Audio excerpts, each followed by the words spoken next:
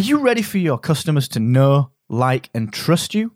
Well, email marketing is by far the most effective way of achieving that. And I've partnered with Aweber to give you a completely free 90-day trial.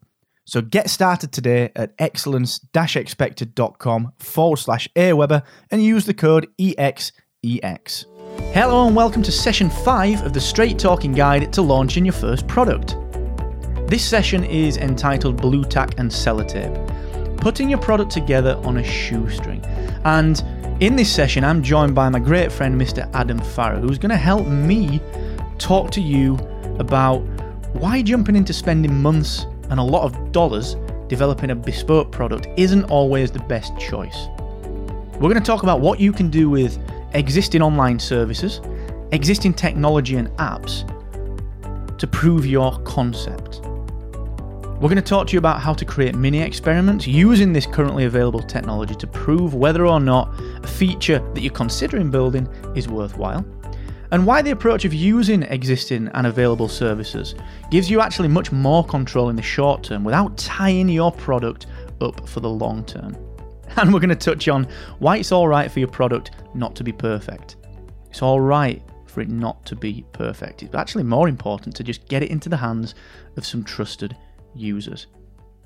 And as with every single session in this guide, there is a free resource available to help you with carrying out the actions and the tasks that we talk about during the session.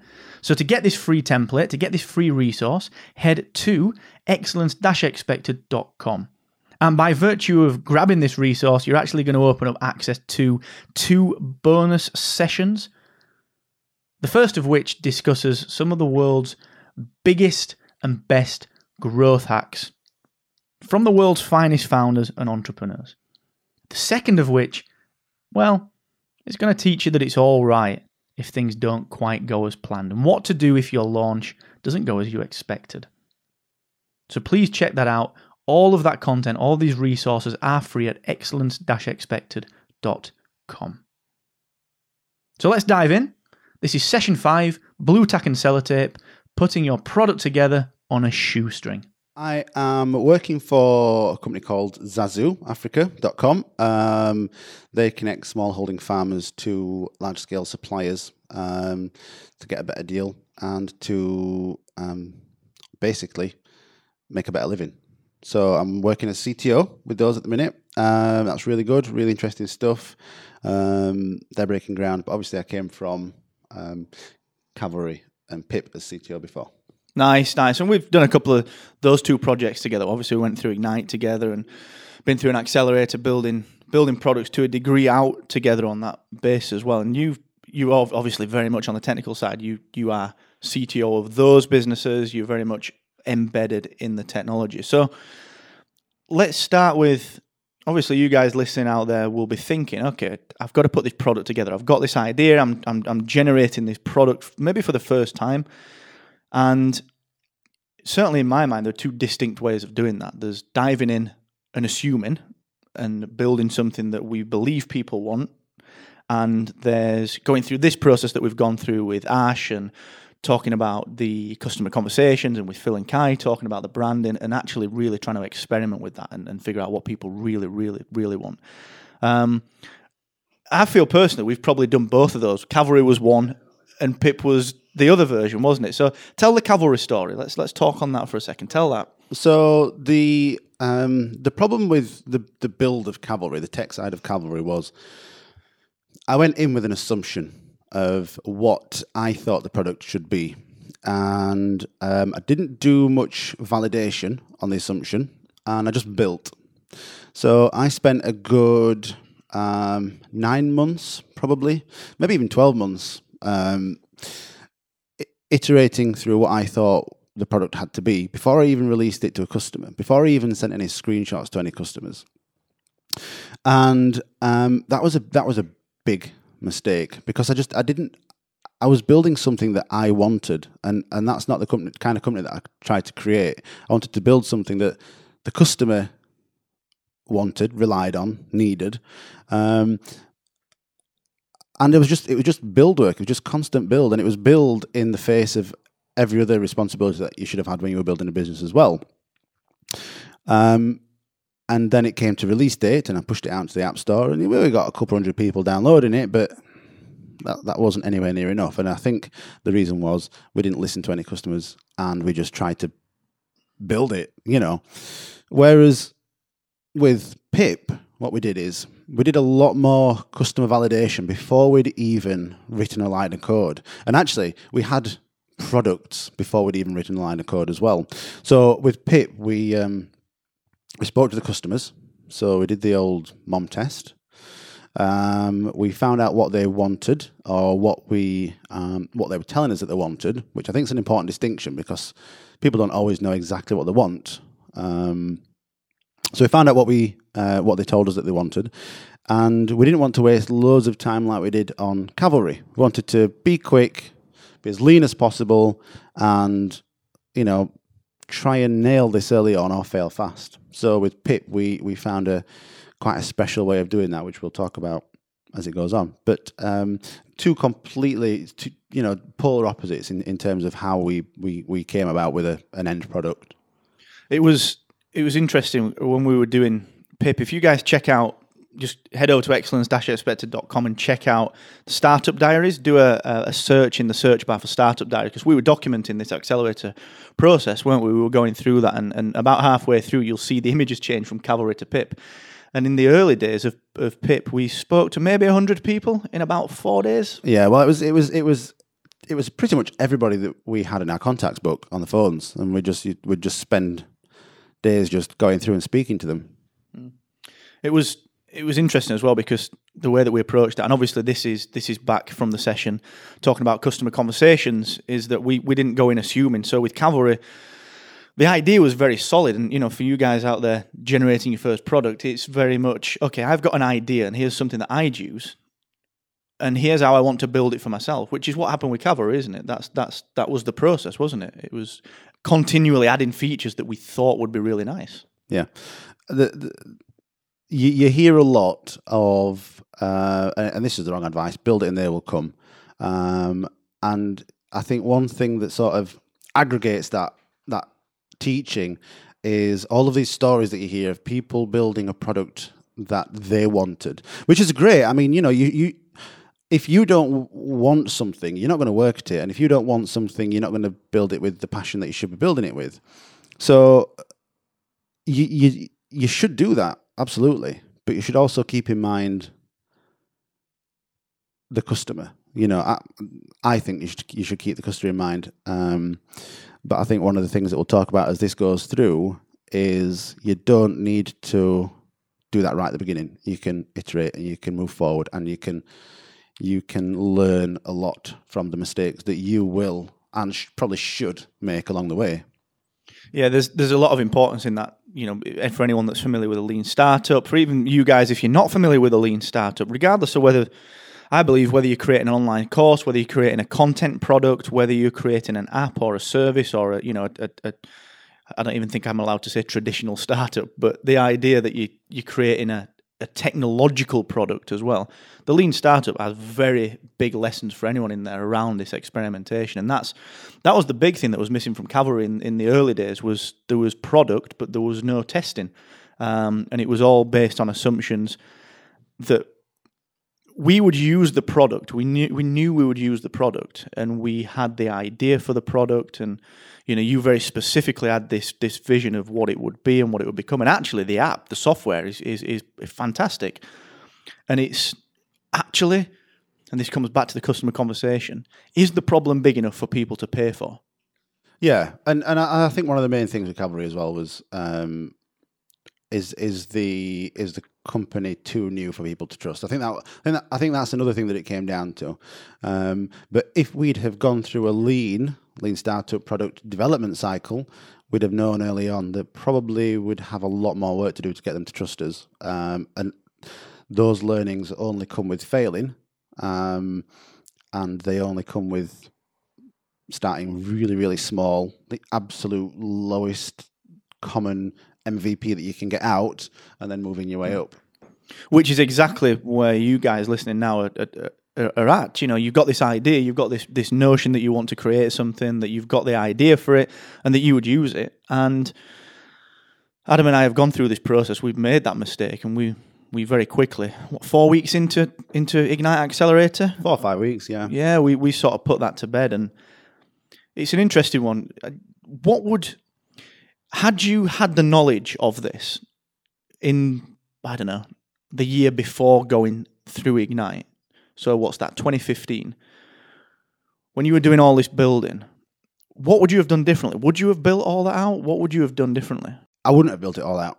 Absolutely no way, because I think one of the most difficult things to do as a startup is to build what you think the full suite of tools is to do. It's not that it's the most difficult. It's the most time consuming and the least rewarding in terms of customer conversation. So I would have had a serious look at how I could start at the smallest scale. So I went to a talk about this the other day with some of the Ignite guys, and Martin Davis, the program director for London, had this great illustration, and it's about what an MVP should really look like. And if you think that your end product should be a car, your MVP, your version 001 MVP should be a skateboard. Because it's all about, the end game is transport. So I would have looked very, very hard at what we were trying to get out of Cavalry, or what we were trying to prove early on, and I would have just traced back and tried to build the skateboard. Whether that was, and this is just off the top of my head, but whether that was just, a text line that somebody could call if they didn't have any cover, and we could have sent them some help out as a friendly face, that would have been fine. That would have got the end goal of getting the customer rescued in a breakdown situation would have still been fulfilled had they done it that way or through the app. I would have thought seriously about that. I would have thought, what steps can I take that is just absolutely the most minimal effort for us as a business and for the customer as well, and still have the same outcome of getting help. I really like that example. I really like that example. Build the skateboard. That's a really, really powerful image as well to have in your mind if you're creating the product. Isn't you think it? Skateboard, and then you think you've got, I don't know, a bike, a bicycle, and then you've got a motorcycle, and a box cart, like off Karate Kid. That's it. Yeah. No, Back to the Future. You don't know his 80s. I don't know my 80s, even though he's dressed like he's from 80s. But yeah, you've got this image of the end game in mind, and you keep that image in mind, but you have to start really small. So you do have to start with that skateboard, and then when the skateboard's been proven, you move on to the bicycle, and so on and so forth. I do think that's really, really powerful image. So the point that we're trying to make there, guys, and the reason that we sort of started on this note for the first 10, 15 minutes is that the biggest fear that I believe that you have creating any product, whether it's a service product, whether it's a physical product, whether it's a tech product, whether it's just creating your own content, the biggest problem is that it feels like this big insurmountable challenge because you've got to build all this stuff. You've got to build this massive thing that you assume that people want. And obviously, having gone through this guide and you've spoken to your customers, you know how to communicate them because you've nailed your branding down. The idea that you have to suddenly build all of this out, you have to got to build this big, what you in your mind is this perfectly finished product.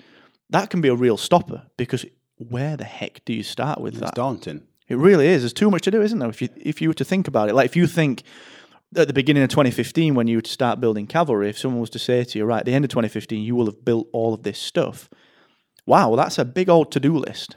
It is, but it's missing the important things off. It is a big daunting thing, and I think the way you've structured this season is right.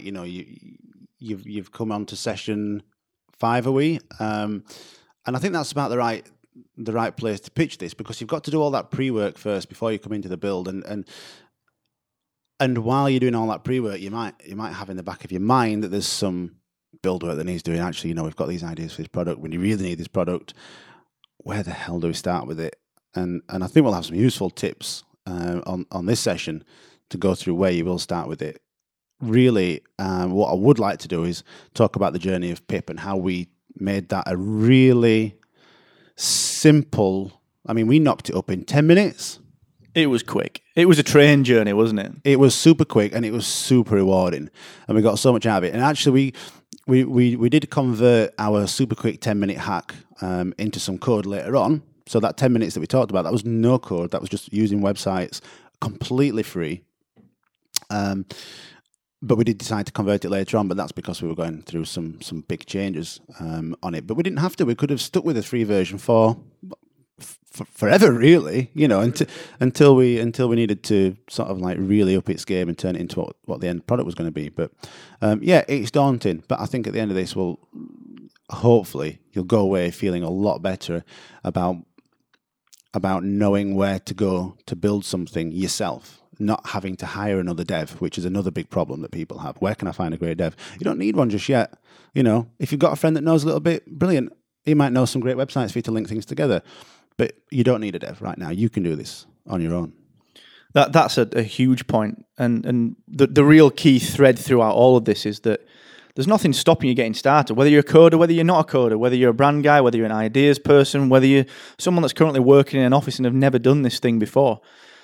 As long as you are literate with a computer, which you are because you've downloaded a podcast, then you have the skills that you need to start putting an MVP product together, regardless of what it is. And just to draw a line under Cavalry then, I'm conscious that we've spoken about Cavalry. If you want more information on Cavalry, head over to Excellence-Expected, search for Startup Diaries, or visit cavalryapp.com.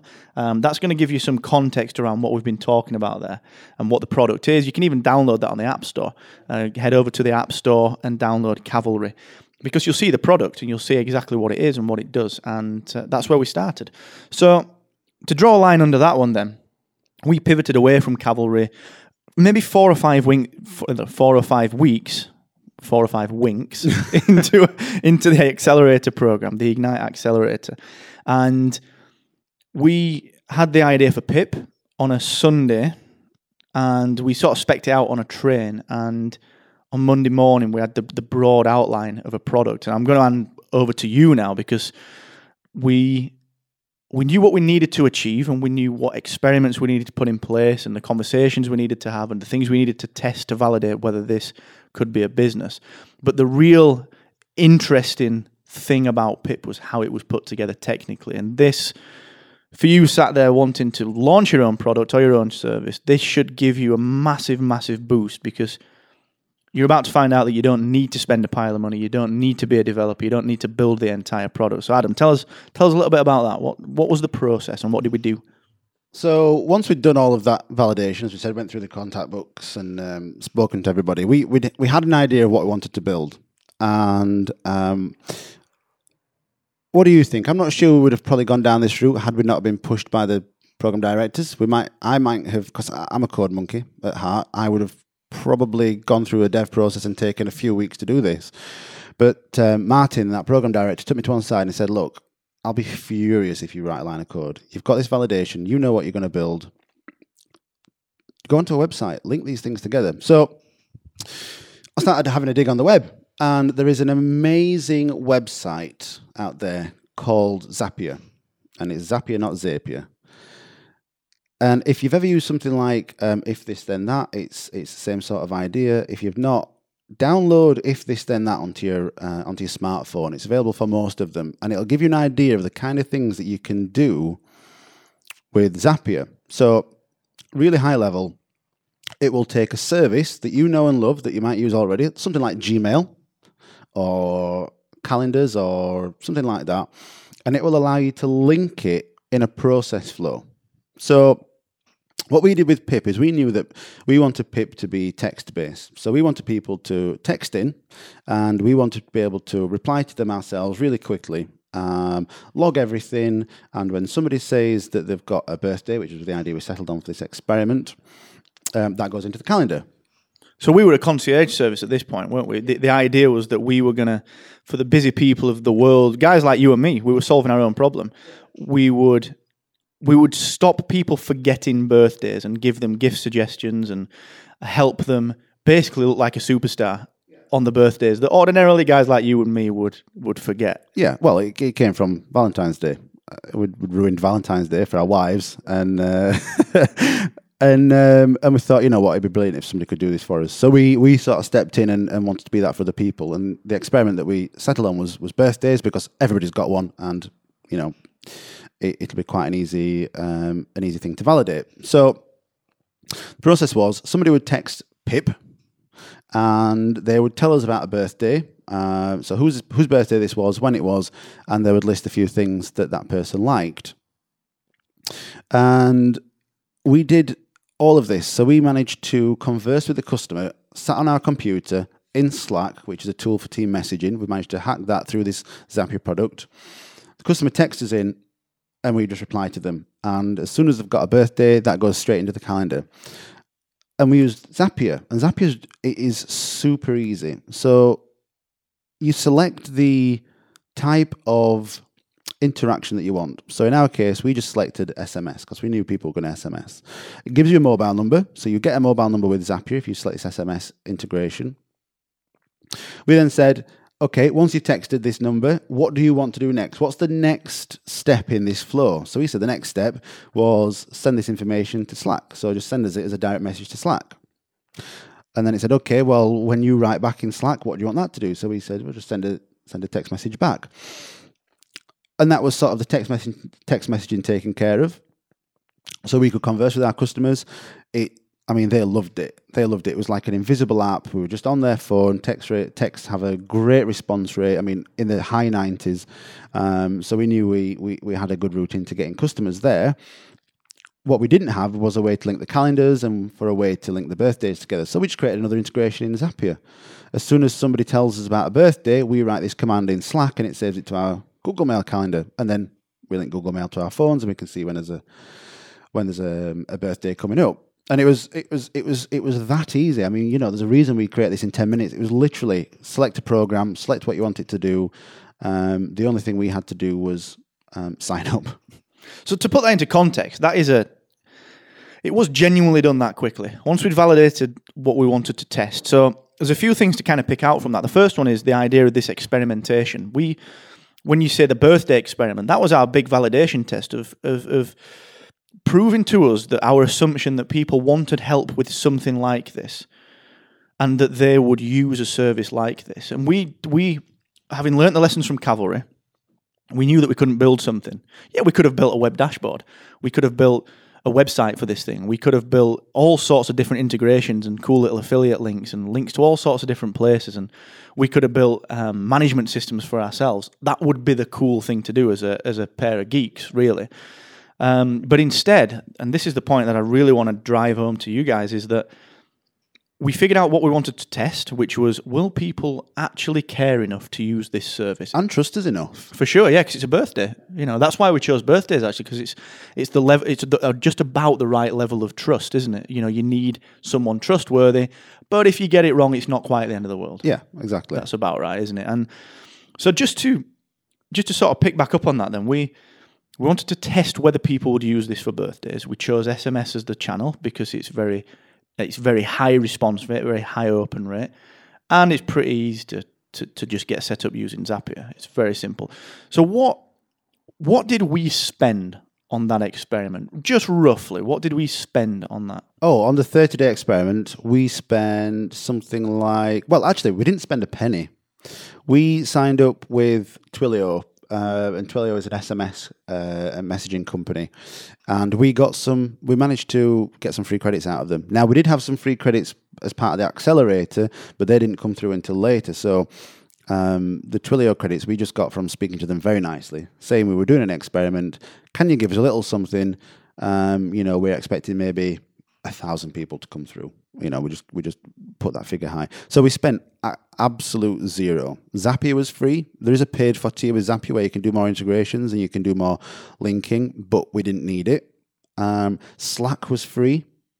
It was completely free, and we managed to prove the product and move on from it and put a big tick mark next to that experiment for 0 pence. Validated instantly using no money whatsoever. And not only that, but we brought money in. So we were adding value to people. So we'd actually, part of this experiment was not just to see if people would trust us to give us somebody's birthday. It was, do they trust us enough to supply a gift for that person or sort out a restaurant or whatever? And they did. We had, actually, once the experiment had ended, we were still having people texting us asking us for help, which is a great thing to have once you've validated the product and you close that experiment out, people saying, actually, can you still help me out with this thing? And again, all that came about with zero spend.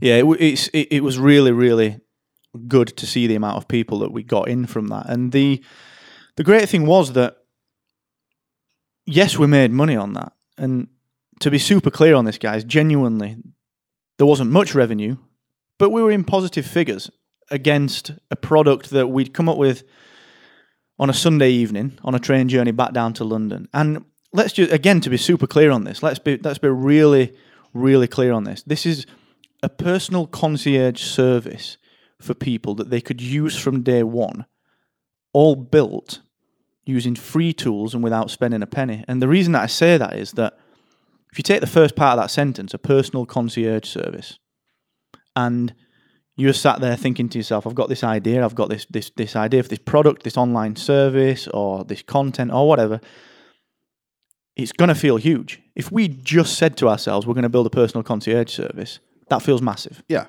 again, it's daunting. It really is. Again, yeah, to-do lists are huge, it's this big mountain, it's, how do you even start with that? That's the question that will face you at that point. And we just broke it down and said, what can we do for free? What's the biggest assumption that we've got? Let's test that using some free tools. And actually, at that point, do you believe, let's say that we weren't on Ignite. Do you believe at that point, with that experiment, with that MVP, having spent no money whatsoever, had we applied to an accelerator, we would have stood a fair, decent chance of getting on? I think we'd have stood a good chance, because we managed to, in 30 days, create a product. To the outside world, we had a fully fledged product that felt just as sweet and nice as the product that we ended up coding later on. We managed to generate revenue. We'd had really good growth. What was it? Something like it was high. I mean, it was in the 15% growth. Oh, for sure. Yeah, there was week on week. There was a lot. Yeah, it was up there. Some weeks it was 20-25% in the early days. And this is just from the UK. I mean, we were stopping people from other countries texting, not on purpose. We just forgot to tick a box in Zapier. We did actually do that. We put it on Product Hunt, which again was interesting because we had a really good response from that, but we actually didn't get much benefit because you're right, we didn't have the US numbers enabled, which was classic. That's a classic. Yeah. How do we run businesses again? Yeah, I know.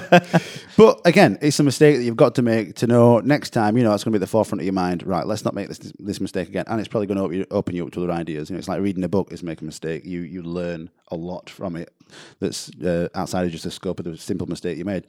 But yeah, I think we would have stood a really good chance. If they're listening to this now, they might disagree, but we had everything lined up well. We'd done it in, 10 minutes.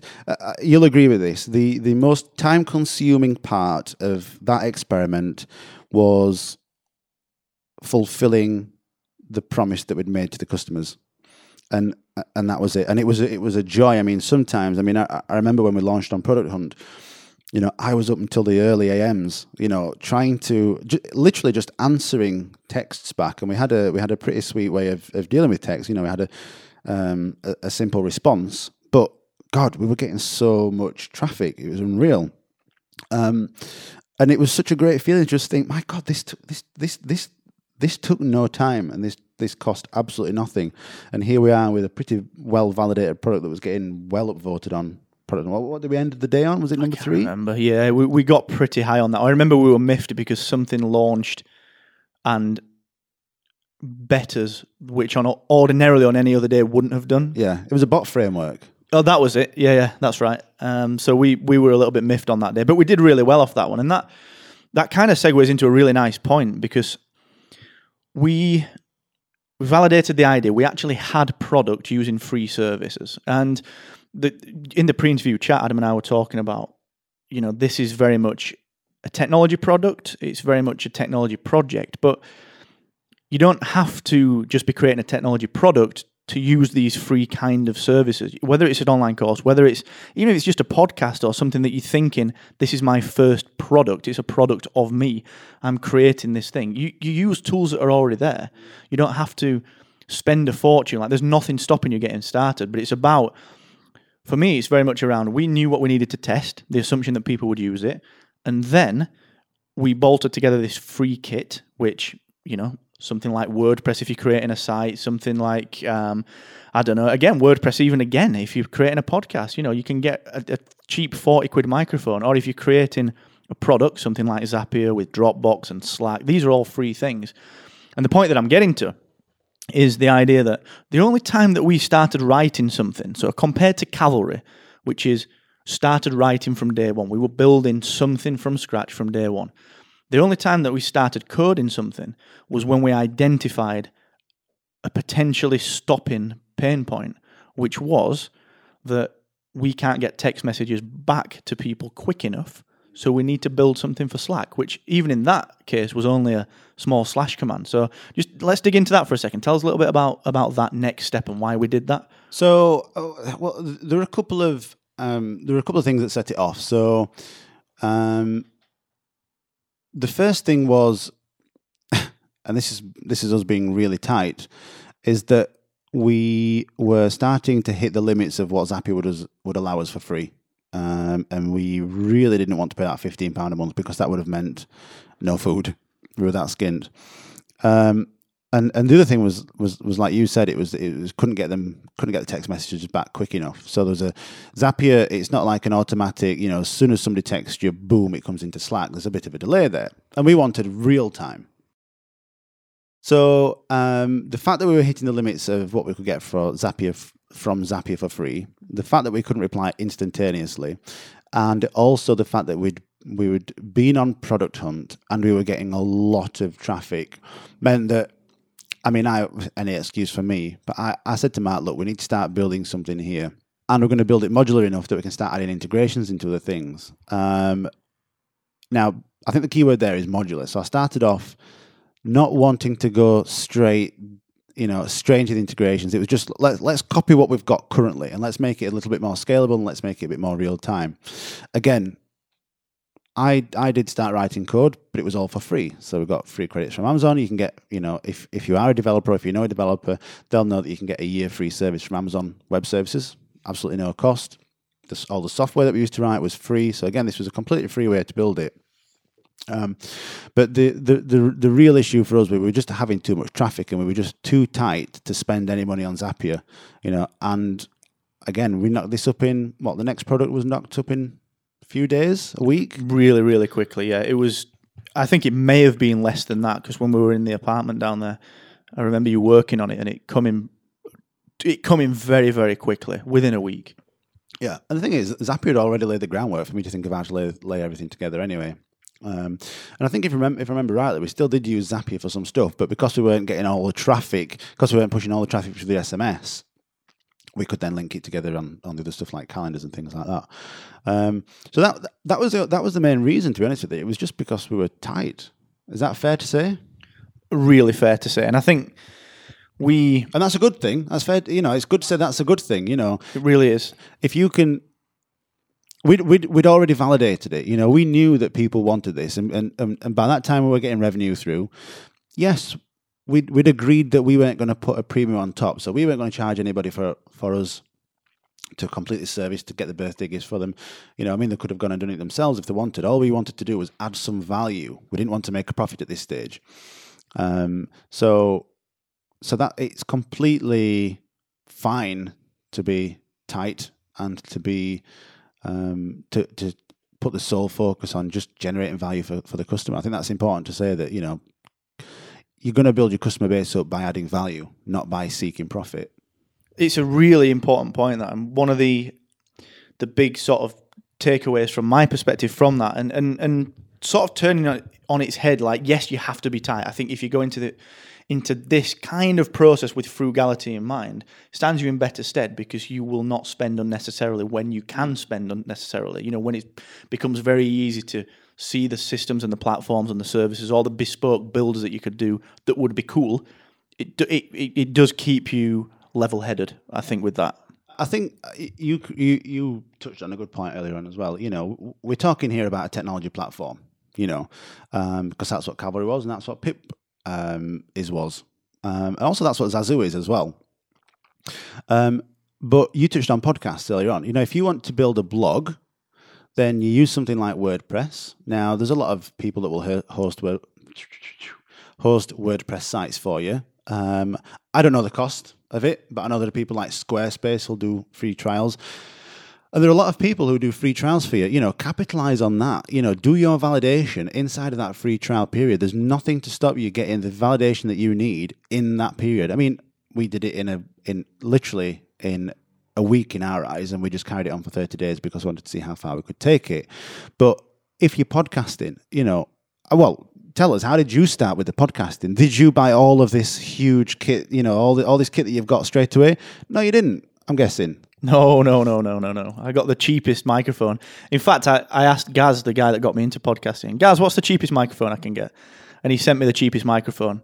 And you could tell it was the cheapest microphone. But it did two things. It validated, one, that I could actually enjoy this, and two, that people would listen to it. And we'll come on to the point about experimenting and testing later, but they were the two things I wanted to test with podcasting. And same with online courses. Can I actually do this?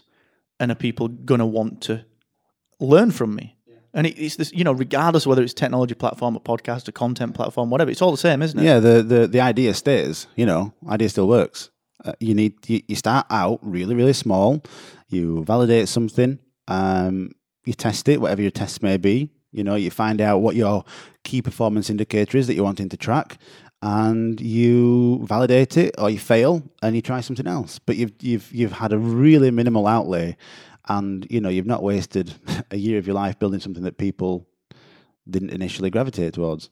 Yeah, which is a huge thing. There are countless people. If you listen to anything in terms of product dev, whether it's something like a book like the $100 Startup or something like that, or whether you listen to some of the stories of the startups that are out there and pivoted massively, there are so many tales of people creating things that they thought were fantastic, but actually no one wanted and no one ended up buying because they'd just not done that validation. So let's sort of talk about this experimentation, because for me there's a very clear process to this. There's like there are these loops, there are these feedback loops that you end up going through, which start with defining an assumption that you're willing to test, like what's the biggest thing that we're assuming about this and the customer and about the product and what we think is right versus what we think is wrong. And then you test it, create a way to test it, which is where we used Zapier and we used Slack. That was our test. Will people use this? And then there's measure it. And then there is only at that point, if it's worthwhile, do you create something if there's a need based on the outcome of that experiment? That's a fair loop, isn't it? Yeah, I mean, we sort of colloquialize what Eric Ries said as build, test, learn, repeat. And I mean, that's almost plagiarism from Eric Ries's Lean Startup. But you've got to have that feedback loop in place so that you know what kind of progress you're making. And you've learned from Mark's earlier courses that you've got to have the indicator there. So yeah, you can say build. Okay, we use Zapier to build. You test. Do the customers want to use it? You learn, but what are you learning? You need to figure out what the learning is that you're getting for it. And for us, it was about that trust issue. Will people actually use us? Will people respond to us? Will people use us? And then we took the learnings. We tweaked Zapier a little bit, again, completely free, and then we repeated it. So we repeated, we build, tweak Zapier, test it, push it back out to people, and learn, and just go on. So on and so forth. And that word build is one that I think fills people with a little bit of fear. Yeah, but build doesn't have to be, getting any code whatsoever. We proved that, and I hope you at home listening to this have figured out that you don't need a developer. You can do these kinds of things, whether it is a technology platform, whether it is a podcast, whether it is a blog. Let's define you starting with absolutely zero product to get an MVP as build. That build can be done really cheap with minimal technical know-how. The sites like Squarespace and WordPress make this super easy. And, things have caught up now where things look so nice, look so professional. And you can do that. I mean, even if you define your product as an app, it needs to be an app. It has to be a smartphone app. It has to be something that people have. There are countless things. You just have a look on Product Hunt. There are countless things out there now that you can just drag and drop. Like you used to do. I don't know how old your audience is, but like you used to do in PowerPoint and some old Adobe products, you could just drag and drop things in and make it all link together. It's the same sort of thing. That's what Zapier is, but you can now do that with apps as well if you want something on somebody's phone. I miss Dreamweaver too. Oh, Dreamweaver! I've still got it. Have you still got Dreamweaver? Yeah. I pay for it though. Obviously. Yeah. Of full course. Adobe suite, so it's a brand new one. Macromedia. Flash. Remember those days? Oh my word. That's how I learned web. That's is it my MVP website. ActiveScript or something? Was it like something like that? It was horrible. It was ActionScript. Flash. I learned Flash first, and then I went into HTML through Dreamweaver because I didn't know how to embed Flash onto a web page. Wow. That was 04. Wow. Yeah, when we were both insane. Killing ourselves doing ECDL training.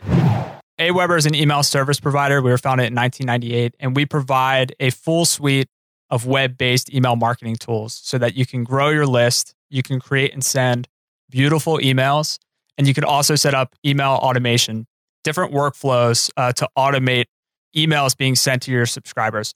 And this is absolutely crucial for entrepreneurs when they're launching their product, because you need to know your audience and they need to know you and start to build a relationship with you. So you can build up anticipation for your product launch. You can promote your product after it's launched, and you can really continue to have the conversation with your subscribers in a very personal place, which is their inbox. We typically do a 60-day trial, but for this podcast, we're going to be offering a 90-day free trial that's up to 500 subscribers. If you have 500 subscribers on your list, and to get access to that, simply use the code XX, that's EXEX, when you go to sign up for your Aweber account. And you can get all the details on this offer at excellence-expected.com/Aweber. Listen, for any small business, cash flow is a big, big deal. Knowing what's coming in and what's going out, and more importantly, when, will of course help businesses like mine and like yours to survive. But beautiful accounting software from Xero can actually help your business to thrive. Xero helps small businesses like yours, like mine, to stay on top of their cash flow anytime, anywhere, and from any device. And with over 100,000 UK subscribers alone, it's clear that Xero is the UK's leading cloud accounting software. To try Xero for free for 30 days, head to excellence-expected.com/Xero. That is XERO. Jim Rohn once said that we're the average of the 5 people that we spend the most time with. And when you start your business, being around the right people can mean the difference between success and failure. The Ignite Accelerator program is a place to focus. It's a place to make lifelong friends, and it's a place to create a network ranging from top investors to some of the world's most successful founders and entrepreneurs. How do I know? Because I spent 14 weeks of my own life going through the program, and it changed me. It made me into a measurably better entrepreneur. So if you are ready to focus, if you are ready to take your passion and turn it into a real business, then you're ready to take action today and check out this free accelerator program. But hey, don't just take my word for it. Find out for yourself over at excellence-expected.com/ignite. Let's talk about this idea of creating the experiments, this idea of specifically how you define what you want to test, because that very often defines what you put together in this build phase. Like, again, with Pip, we knew that, okay, we'll test birthdays because it's the right level of trust, but it's important enough that if it's a real problem, people are going to use it. And we built the technology to facilitate testing against, do people want a concierge service to help them with birthdays that they are going to forget? What's the process that people can go through in defining the first and the second kind of experiments and the first and second kind of tests they need to perform on their platform? So assume that someone's there with an idea, they not quite know what the first thing is to do. How would you approach that? Well, you've got to start with the problem that you're trying to solve, and what is the absolute base minimum assumption that you need to prove, because that's what you're trying to do with this build, test, learn, repeat cycle, is you're trying to prove an assumption. So what is the absolute base minimum thing that you have to prove and how can you put that into people's hands? How can you put it on somebody's radar? So again, I know we talk about PIP quite a lot, but this is really where we learned a lot about this lean way of doing things, because we did it so well. But for us, it was a case. We've talked about this a lot. It was a case of, will people actually use us, and will people give us the information that we need to give them value? So we just thought a lot about what people were saying to us when we were asking them to, when we were doing the mom test on them, and we talked about the mom test. There are a lot of huge learnings. If you haven't already read it, read it. There's a huge amount of information about how to talk to customers and how to really dig into what they want. And only through those conversations could we really find out what people actually wanted. So you write those down, you find the commonalities between them, and you think, right, okay, this is sort of like the broad outline of what my product is. And again, to repeat myself, you've got to test that base minimum assumption. How do I really help that customer? And for us, it was obvious. It was like, okay, everybody's got a birthday. We were pointed in this direction. That's fair to say. We were pointed in this direction by another one of the program directors, but we were sort of coming at it a bit more of a broad angle. We'll work on occasions. So Valentine's Day was just gone. So we got given the idea. We had the idea of birthdays, and we just said, yeah, this is perfect. People will buy people presents. So this is a perfect test of this is a perfect place to start with the experiment. Yeah, it's that assumption is what's the next barrier that I need to get through to get my product into the hands of people, and test what the next thing is. And it's very much that unless I can prove that this thing is correct or not correct, I can't possibly move it forward. So in our instance, we had that, okay, we're going to kind of assume that people want this concierge, and we're going to kind of assume that people are willing to text in. That was our base assumption. Our base assumption was people want to use us. People So people want to use us, and then people will use us. And the trust came into the will part. We know people want to because we wanted to. As productive a person as you can be, if you can find a way of being a little bit lazier and still come out looking great, you're going to take that opportunity. We knew that because, as we said right at the beginning of this, we'd kind of both messed up Valentine's Day. And to be honest, if we could have not done any work and looked great, I'm sure we can both agree we'd have done it. And that's how we started PIP, with that initial motivator of looking good and being lazy. And that's why all the other sessions that we spoke about, guys, kick in. So we talked in one of the earlier sessions about having the customer conversations. And when Adam and I did that, it was, okay, listen, tell us what you struggle with. And we found out that people struggled with occasions and really ended up looking bad. And that was catalyzed by us messing up Valentine's Day. And then because of that, when you think back to the session we did with Phil and Kai about branding, we spoke to those guys in very specific language. It was, be the birthday hero. Yeah, exactly. Be the hero. I mean, that was a key thing. Sorry, carry on. No, carry on. It was huge. And do you feel that helped us get those users because we'd gone through that process of defining the avatar, having the customer conversations, and really targeting the branding to the people that we'd identified? How important do you see that as being for the guys that are looking to put this product together? You've got to have your message on point. Actually, to be honest, I think because we had we had a great design agency who had a vested interest in our survival. I think because we had that team in the background, we managed to come up with this great brand. I wouldn't say it was instrumental to the success, to be quite honest with you.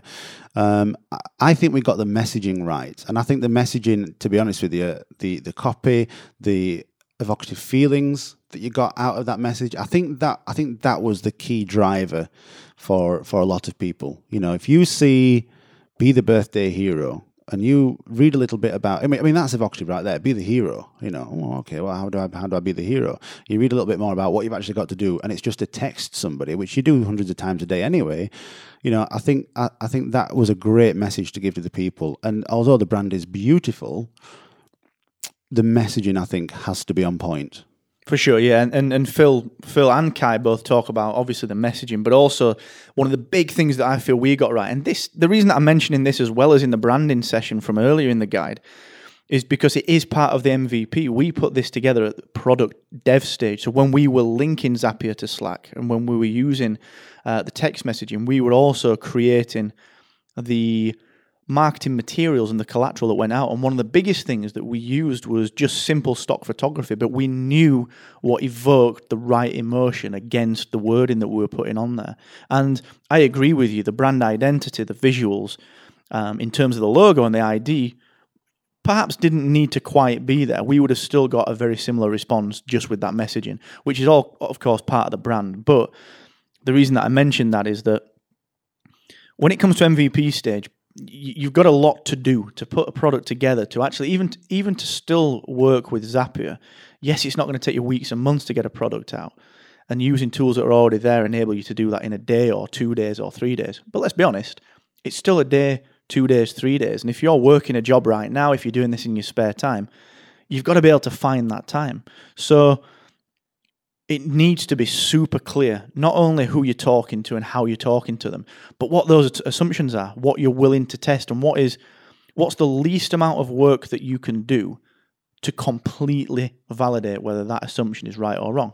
That's fair to say, isn't it? The real important part there is what's the least amount of work you can do. And this might sound like we're a couple of lazy guys, but that's where you've got to start. You've got to start at the beginning, and at the beginning you've got to do the the smallest amount of work to just figure out if it's right.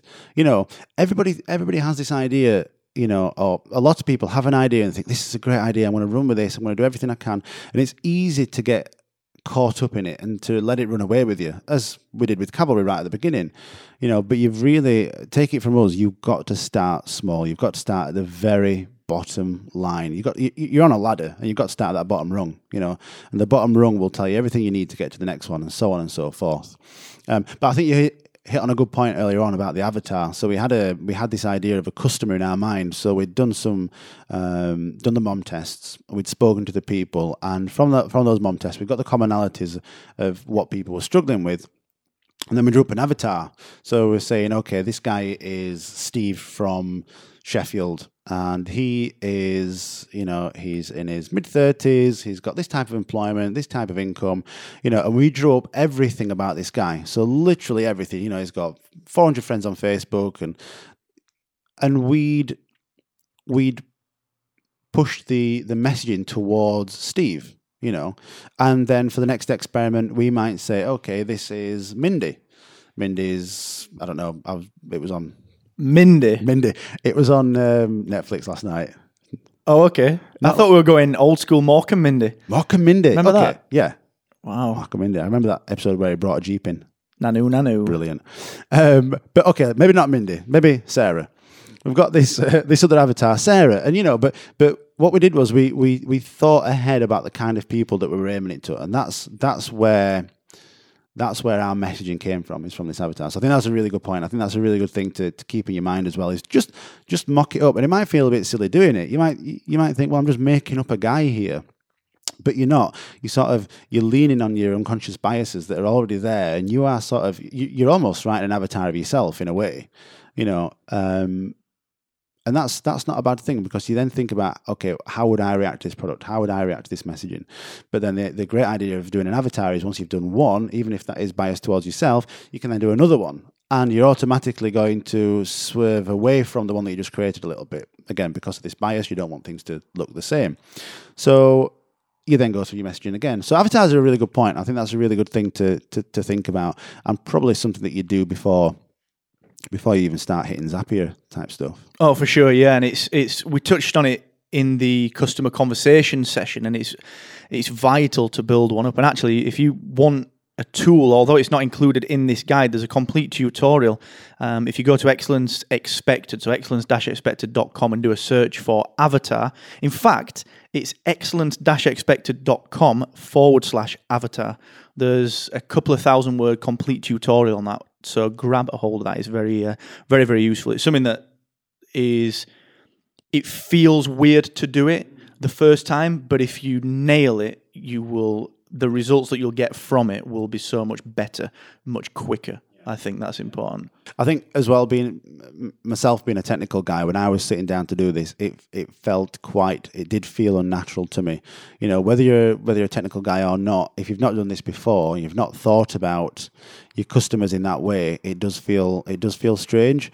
But immediately, honestly, and you'll have to take my word on this, as soon as you start putting pen to paper, the ideas of who this person is just come pouring out, and you already start thinking about how your product will align to this person's needs.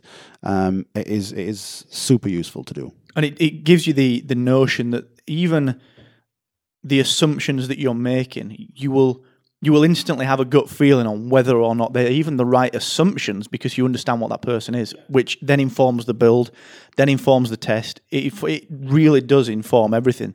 It really does. Like, for example, the avatar that we had, we had the option of building an app for Pip. We had the option of building a web interface or building a website for it. And because of our avatar, we chose that initial Zapier inclusion and text, because we knew that Simon or Steve was going to be really busy, and it really just defined that very first thing that we built. Really important to do that. So, okay, a couple of things just to touch on them. One of them, which I feel sometimes really, it stops me. I think it stops you, and I think it stops many people like us, because we love products, we love creating, we love things, is that idea that you can get paralyzed by perfection. So let's talk a little bit on why things don't have to be perfect, because it feels... I remember certainly when we were talking about Pip in the early days, we were both we were excited, but we were both a little bit uncomfortable about using services that already existed to bring our product to life, because somehow, number one, it felt cheap, being frank. It felt we were kind of letting people down, because how can we possibly do this? This is not fair. We're only using these free services. I feel like cheating them a little bit. You really do, but the value doesn't come from the tech. And then the second thing is, which is the real point, is it was never going to be perfect. All we were doing were testing and assuming and testing and assuming and testing and assuming. So it didn't need to be perfect.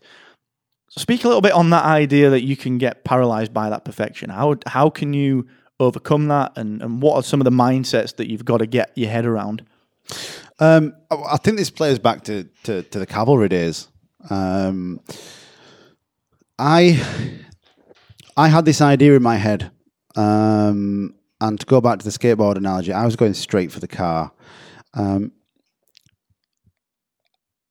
problem with going straight for the car is, I mean, it's a perfect way to put it, paralyzed by perfection. The car is my idea of perfection, and I just want to get to it, and I want to get there as quick as, I want to get there as soon as possible, but it's got to be right. And it's such a shame to let that define you. You've got to just work towards that mentality, and it's a difficult mentality to work towards, but it doesn't have to be perfect, because you don't know what it is yet. That's the key. That's the key thing, really. You don't know what you're building. You don't know how it's going to change. You don't know if you're going to build this product as your first experiment and you push it out to the users. The chance are, I mean, we were really lucky with Pip, because we got it right first time. That was only through talking to people, and we wanted it to be valuable. And I think that's the thing you've got to do. Don't get paralyzed by perfection. Just aim to add value. And it goes back to that, adding the minimum amount of effort that you can do, the real minimum viable product, if you like. It's difficult. I'm not going to lie to you. I think people's natural persuasion is just to build something that's in the head. But you've got to shift your mindset. You've got to just bring it down, rein it in, figure out what you're trying to prove, and you've got to get happy hacking. And I don't mean hacking like you see on the NSA. I mean, you've got to get happy hacking as though you're hacking something together through Zapier. You've got to be all right using these tools that are out there because they're really going to help you. They're really going to drive they're going to help you work out what the value is that you're adding to customers. Is it Reid Hoffman? And I'm going to paraphrase wildly. Was it Reid Hoffman that said, if you're not embarrassed by your first product, then you waited too long? Is it Reid Hoffman? I don't know if it is actually. Someone of that ilk, isn't yeah. it? That's definitely built a product. Yeah. That does well. Yeah, definitely. Yeah, we weren't massively embarrassed by it though, were we? I mean, we weren't embarrassed by PIP as it turned out. Maybe we should have done. Maybe we should have been because, it was cheap and it took 10 minutes, but the end result was something that people loved and people paid for. It was a free product, but people would pay us, to get things sorted out. And yeah, maybe we should have been a bit embarrassed about it, but we just completely made that switch in our minds to let's just get out there.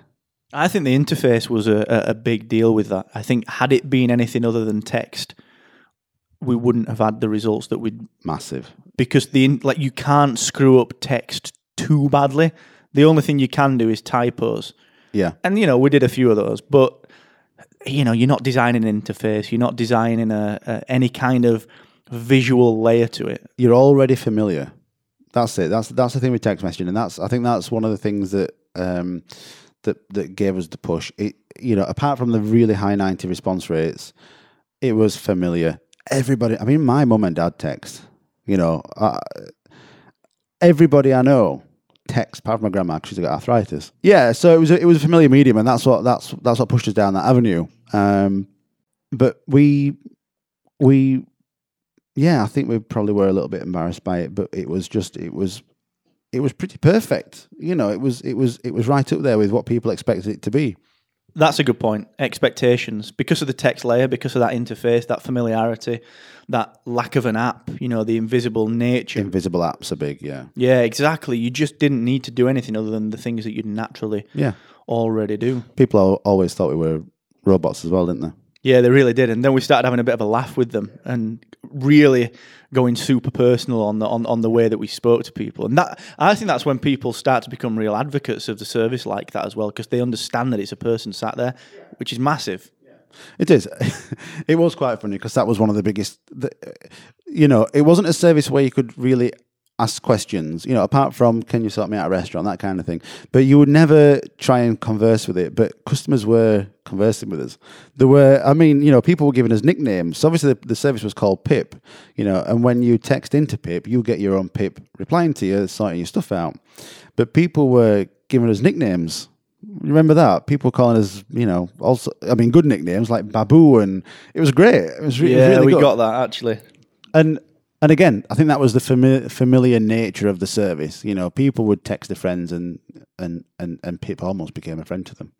And this is all from an experiment. That's a beautiful way of defining that it is just from an experiment. That idea that we just, that was the early stuff. That was just let's just test this thing.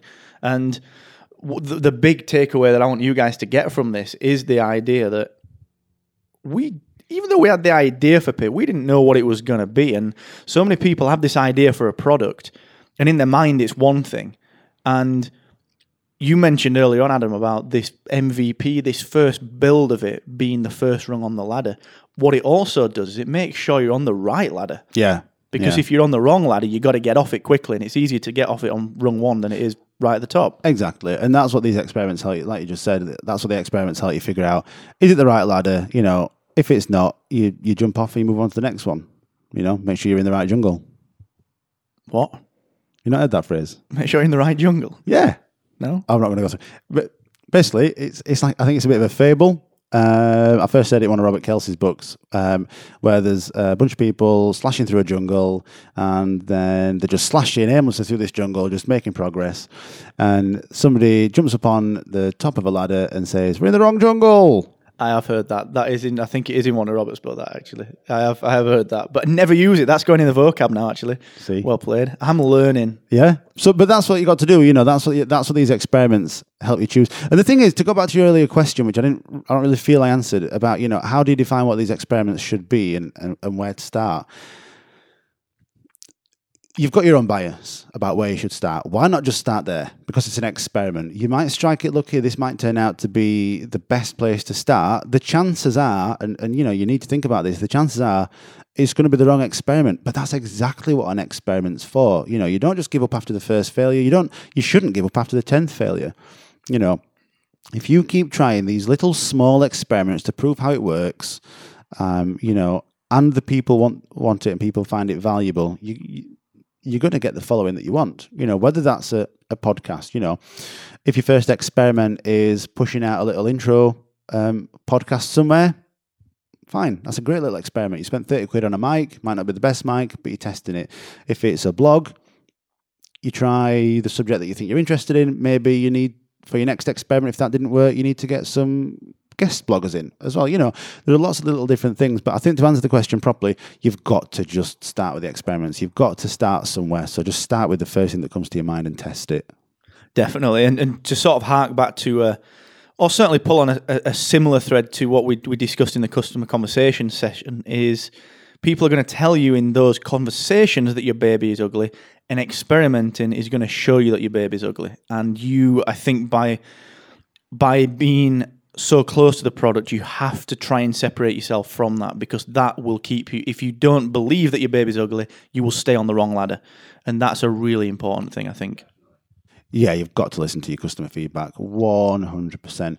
And I suppose that's quite challenging as well. I mean, I remember many times myself and Mark would go and sit down with investors and mentors back in the Cavalry days, and they would tell us something. And because I'd worked on Cavalry for so long, God, I was offended by it. I mean, you could see it on my face. I was just,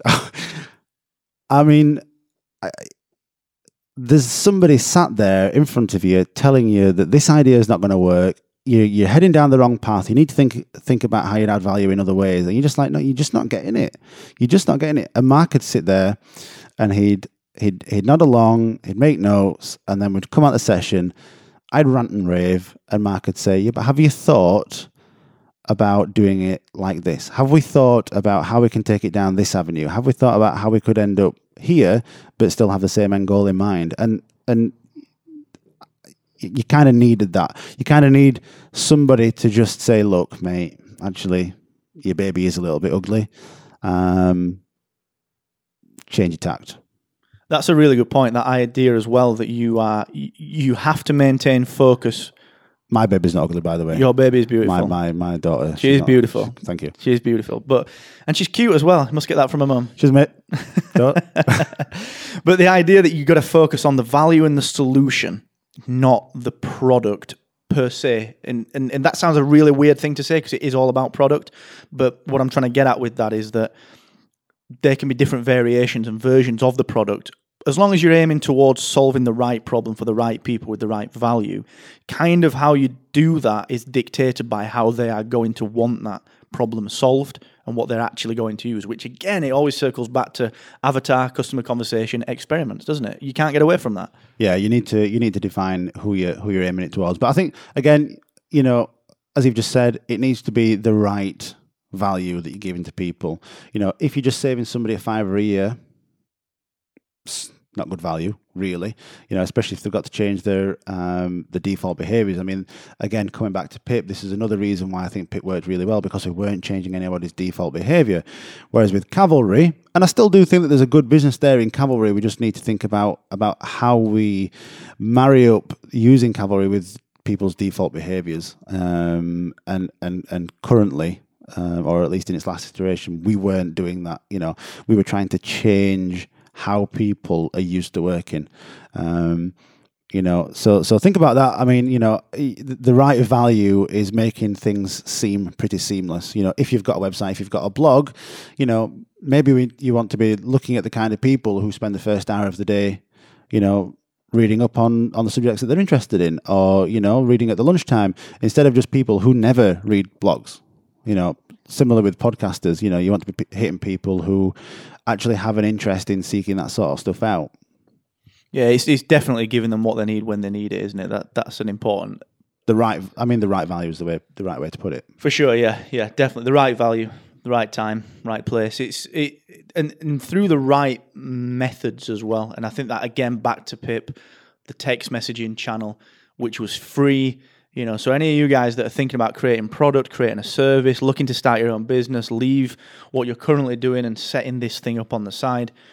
Just think about, again, back to the avatar, what's the first thing that you can test with that, and what's the quickest and easiest way that you can test that? And only then build something that will enable you to test that and use as much as possible. I think just to sort of underscore this, use as much as possible things that already exist for free in this first iteration. That's a fair sort of way to end that, isn't it? Yeah, definitely. There's so many services out there that you can use, that you can piggyback onto to get started, that you'd be surprised how many large-scale services out there, large-scale products out there have have gone about it this way. They've all started with something that's not proprietary. That's what you want to be aiming towards at the end. It's whether you're writing or your blog, you want to be using proprietary stuff, or you want to be certainly if it's a technology platform, you want to be writing your own stuff. But that's not for a long way down the line.